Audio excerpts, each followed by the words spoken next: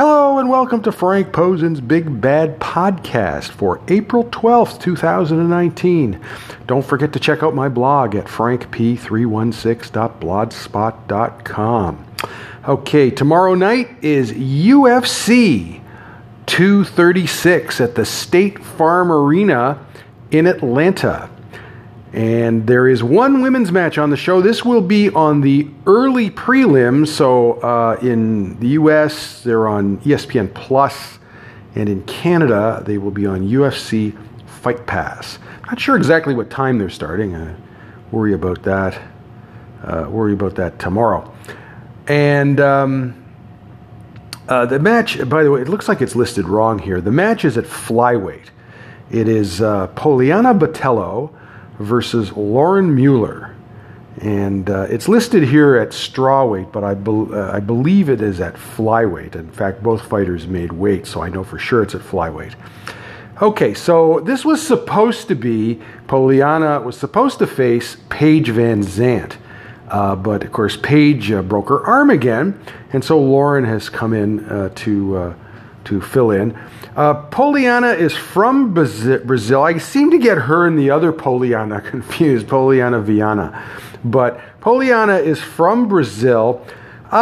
She's primarily a striker. She's 7-2, her record, and she's 2-1 in the UFC.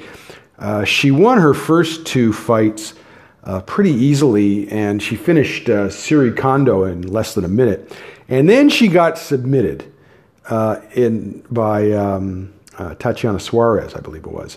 And the big problem she has is she doesn't have a ground game. She's a striker, and if you take her down, she's easy to finish, okay? So that's the big problem with her. Lauren Mueller is from San Diego. Her record is 5-1. She is 2-1 in the UFC. I first saw her on the Dana White Contender Series back in 2017, I believe it was. And she has moved down to flyweight. She was fighting at bantamweight for that particular fight. I actually really like Lauren. She looked pretty good in her first two fights, and then she lost to Wanan Yu in China back in November, and she just made a mistake. I mean, mistakes happen. Sometimes fighters learn from them. What happened was she knocked Yu down, and then she followed her to the ground, and Wanan Yu simply was able to hook an arm bar and got the submission. And I don't know if she was lucky or Lauren just made a mistake, but I hope she learns from it. Again, with both of these fighters, I think they're both primarily strikers. The big difference, I think, is that Lauren probably punches harder than the average striker in any of the women's divisions. So it is possible she could get a finish. All right, but what's more likely is it will go to a decision, but I think Lauren is a better fighter. Okay, so we'll just have to wait and see on that. I like to. I want to see how she bounces back from that loss because that's a key thing in anybody's figure. Like I said, Poliana is moving up from strawweight. By the way, she fought at strawweight previously, and this is her first fight at flyweight. Okay, all right. Now we also have a new fight announcement, and this was reported a couple of days ago by.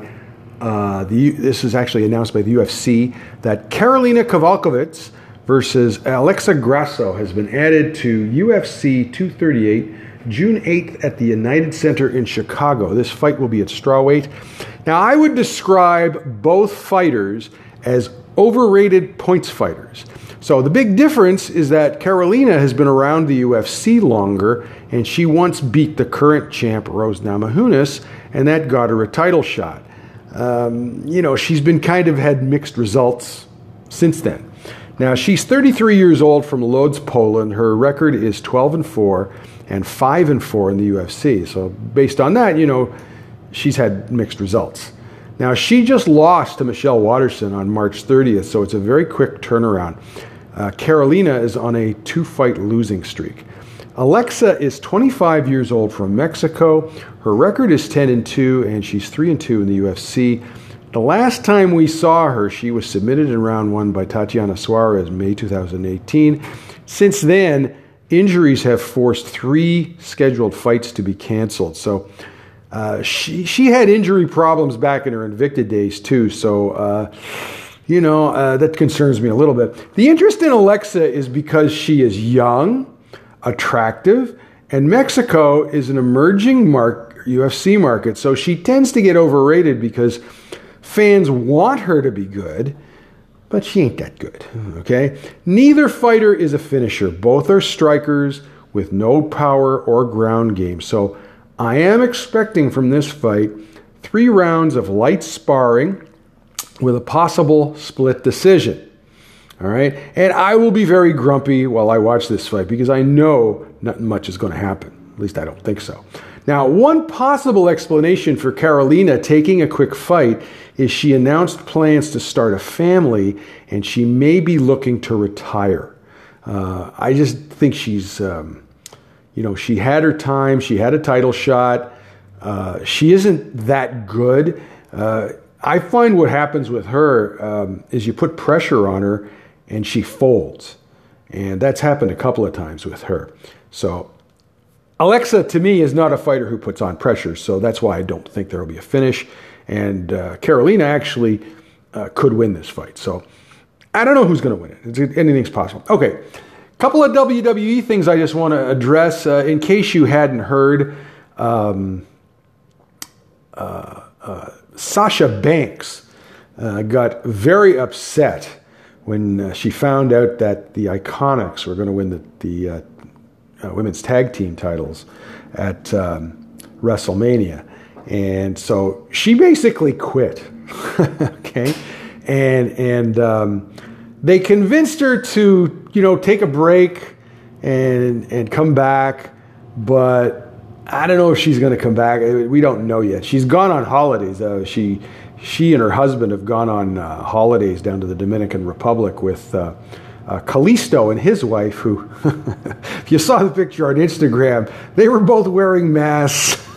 I love that. Anyway, Sasha is a very good performer who has a bad habit of botching moves in the ring.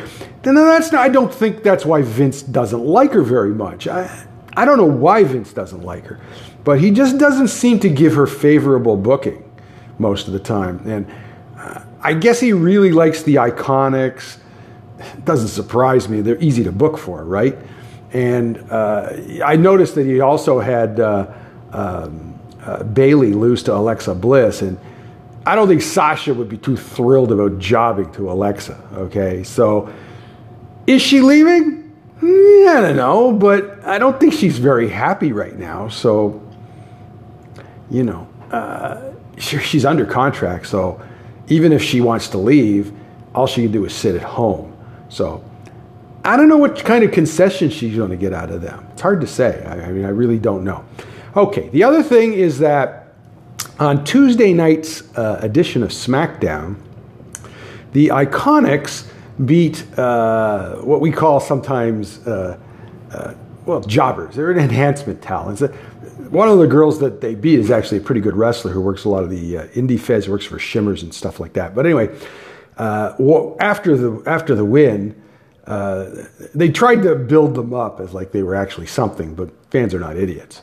Okay, afterwards, Paige came out, and I guess they're going to try and turn her into a manager because she came out and said that she had a tag team that she was going to bring in next Tuesday that she's going to have challenged the Iconics. I don't know if it'll be a title match or not, but that's what she's going to do.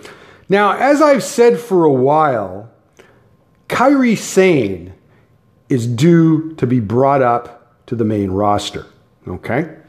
All right. Now, a couple of things to keep in mind. First of all, she was at Tuesday's SmackDown taping. And it's likely that at that time, they told her that she was being brought up to the main roster. Now, there's a couple of things. So what's the deal on her? Do they really like her? Yes, they really like her. There's a couple of things to keep in mind about Kairi. First of all, she won 2 NXT awards for 2018. She won Best Female, which I think everybody expected. But she also won, much to everybody's surprise, and I think Kairi was surprised too, she won Best Overall Performer. And you have to understand that those awards are voted on by fans. I mean, I voted for her. Okay? So what that should tell you is fans love her. Okay? You know, she comes out to do her ring entrance, and you can see little girls in the audience, their eyes light up when they see her. You know, it just shows you she is connecting with fans. You know, and her whole in-ring style is designed to connect with fans. You know, she's very tiny. She's an undersized underdog, but she's got guts. She's like, first of all, she's very muscular. You wouldn't know it by looking at her, but look at her legs. Can you consider her size? Her legs are very thick. So she's a hard body, right? And so she hits hard. She wants to make it look real. That's how the Japanese are trained. And I know who trained her. It was Io Shirai. So she's trying to make everything look real. That's her whole deal. Most of the Japanese wrestlers are like that. All right? So they also tried her out on some SmackDown house shows. And, of course, fans give a great reaction to her. And so they're going to bring her up. Okay? She has appeared. She's going to be on this coming week of NXT. And that will be her farewell match, okay?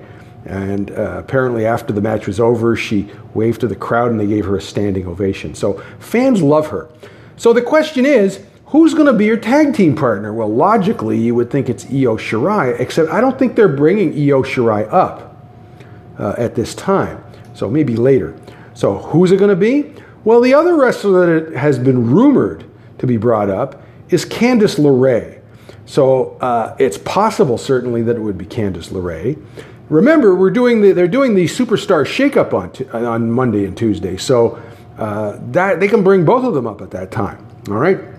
The other possibilities as a tag team partner, of course, Asuka would be possible, and the other one that I would look at as a possible is Nikki Cross. And Kairi and Nikki worked as a tag team on NXT house shows. So they do know each other, and Nikki can work with anybody. She's a tremendous performer as well. So just a heads up that this Tuesday's SmackDown will likely be on feature Kairi along with a partner. I don't know who yet. The other thing I wanted to mention about that is I just found out that if you live in Canada, as I do, this Tuesday's SmackDown will not be on Sportsnet 360 as usual due to NHL playoffs. So what they're doing is they're moving it to OLN Canada. Well, in the States they used to have Outdoor Life Network. Well, we still have it in Canada. To get a license changed in Canada, you have to go through a whole rigmarole with the CRTC. And so Rogers hasn't changed OLN. It's the same. I don't know what they're running on there right now. But anyway, they're not running much. Let's put it that way. So if you have, I'm on Rogers, and if you're on the digital tier, it's on channel 593. And so what channel it's on kind of depends what tier you're on and what your equipment is. But so it's going to be on OLN Canada on Tuesday. So keep that in the back of your mind, and that's because of the NHL playoffs. Okay. That's about it for today. Don't forget to check out my blog at frankp316.blogspot.com. Be back on Sunday with the match from tomorrow night's UFC show. If you have any questions or comments, you can leave a voice message on Anchor's voicemail system. And if you'd like to subscribe to the podcast, you can do so at Google Play Music, Google Podcast, iTunes, and Spotify. Enjoy the fights tomorrow night. Have a good weekend. We'll talk to you later.